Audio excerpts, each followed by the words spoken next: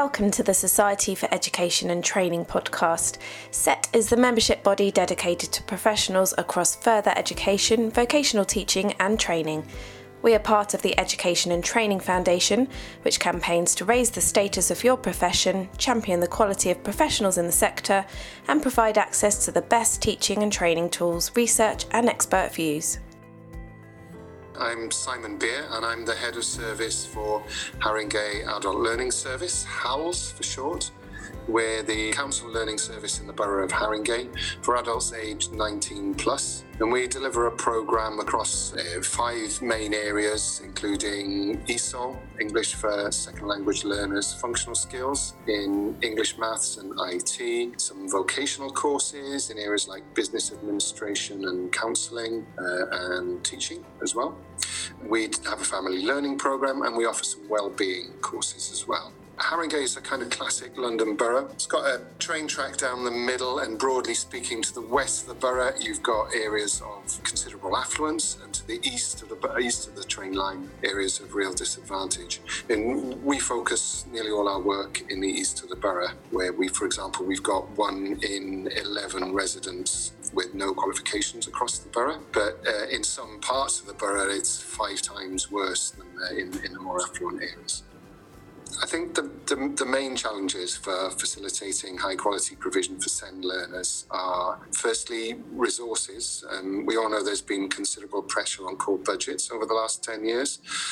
SEND support can be costly. Also in staffing terms can be a casualty, particularly in a small service like ours. Secondly, I think there are considerable pressures on teaching staff and on their time these days, and that can be a barrier. It's a very fast-moving area of work, so keeping staff up to date can be a challenge. Thirdly, I think, if I'm honest, I think insularity can be a challenge, particularly in the last few years when, as I said, we've been under considerable resource pressure. We don't always quickly pick up on work that's going on in other sectors. So, for example, our focus, which is on specific learning difficulties, there's some really good work going on in other sectors like schools and in higher education. We don't always share that.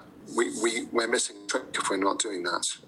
I think there's a lack of collaboration in the sector sometimes, though I think that is changing, and the work obviously that the foundation is doing is part of that. And as we're London based, it's really heartening to see one of the challenges we're getting from the GLA and from the London Mayor with adult education budget devolution coming up next year is exactly that, towards more effective collaboration. We've used a lot of materials and a lot of training events provided by the foundation over the last few years across a whole number of areas. I mean, particularly in government priority areas like maths and English. And it's really heartening now that there's a really strong focus on inclusion coming out of the work in the foundation. And they've just launched a development programme around SEND that we've joined, that we're part of. And for us, that's a fantastic way, because we've identified SEND as our improvement priority this year, to share our learning from that work with other providers and different types of providers as well across the sector. It's a very broad sector through that project. So that's fantastic for us. I think there has been limited scope for learners to progress, and traditionally it has to be said that too many employers and too many learning providers have taken a disability rather than a diversity perspective for learners with SEND, and that's really the key change that we're trying to start as a service. So we're taking a neurodiversity approach, and that doesn't see a disability, it sees a normal human difference that should be respected in the same way as any other human difference would, as, for example, colour of skin. I mean, that sounds very simple, but it's actually quite a profound attitudinal shift in the way that you work with learners. And I think learners have experienced too often a tick box culture on their way into both employment and into learning. So, here's a screening, here's a form, here's initial assessment, here's some reasonable adjustments that we have to make by law, here's a bit of software, here's a referral to something that might help you. And I'm not saying those things aren't important, but they're not enough, and they can be experienced in a negative way, and they can actually, if done badly, they can act as a barrier rather than as a tool for increasing progress and improving progress. For us, the adults that we serve, it is also massively about prior experience of learning. So a lot of our adults with SEND are people in their 30s, 40s and 50s who got through statutory education with a really negative experience. They were late diagnosed with a learning difficulty or not diagnosed at all. And they've had years and years and years of being labelled, stigmatised, marginalised. They have a consequent fear of failure. They have consequent low self-esteem. And they often have quite a lot of shame. There's some quite interesting research by a psychologist called Dr. Kaufman, who found that adults who can't read or have difficulties reading experience the same level of shame as someone who's committed incest, which is quite a shocking statistic.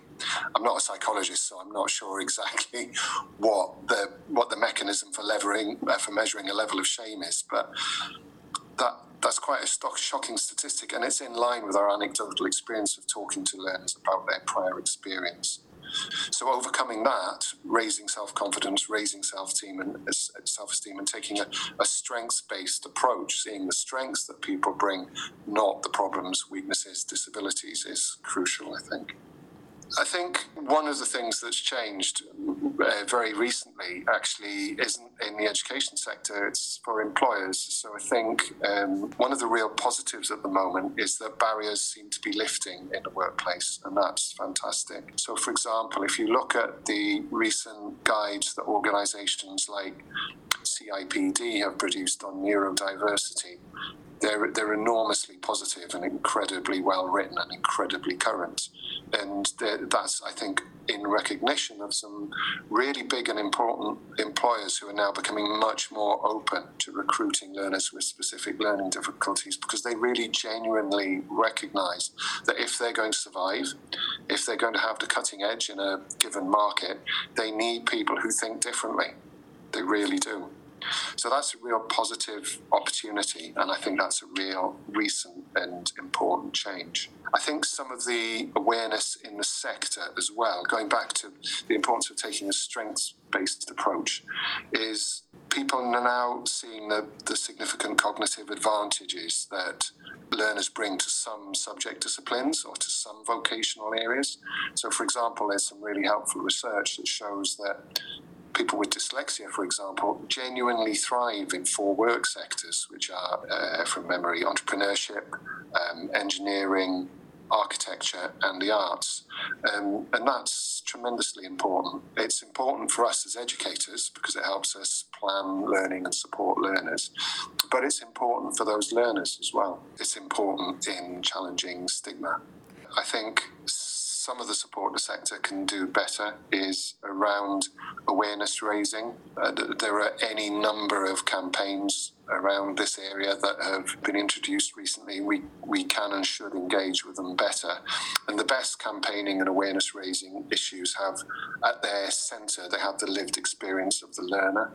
And I think one of the things the sector can do better is simply listen to people with learning difficulties and learning disabilities. And that's so important because first-person perspectives can really show and illuminate the lives of people who think differently.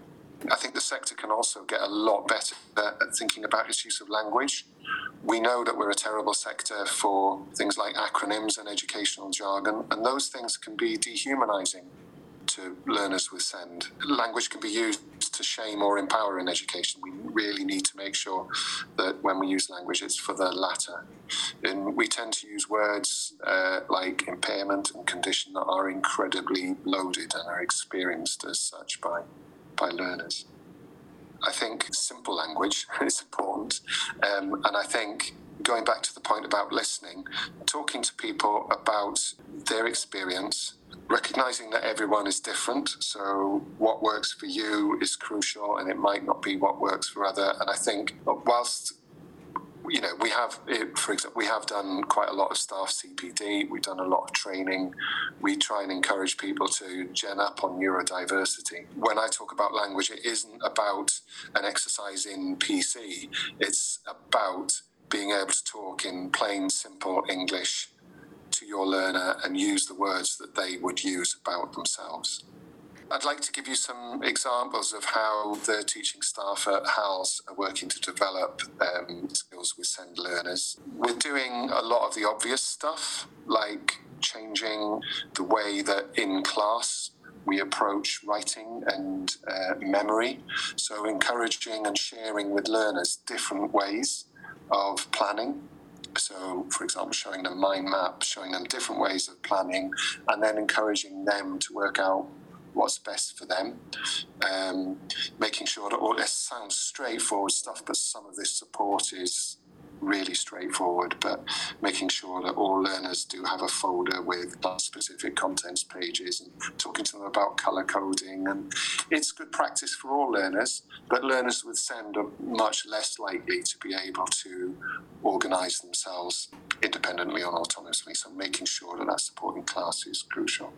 We have an open learning centre, and we staff that both with specialist staff but also with volunteers and mentors, most of whom are learners or ex-learners themselves. And we find that learning from another person with a similar experience, with a similar background, is really, really powerful.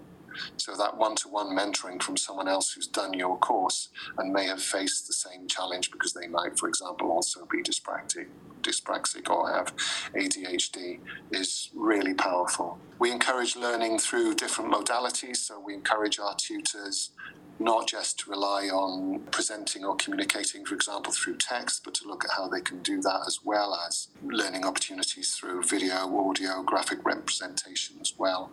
And again, that's important because as well as working for learners with SEND, it's good practice for all learners.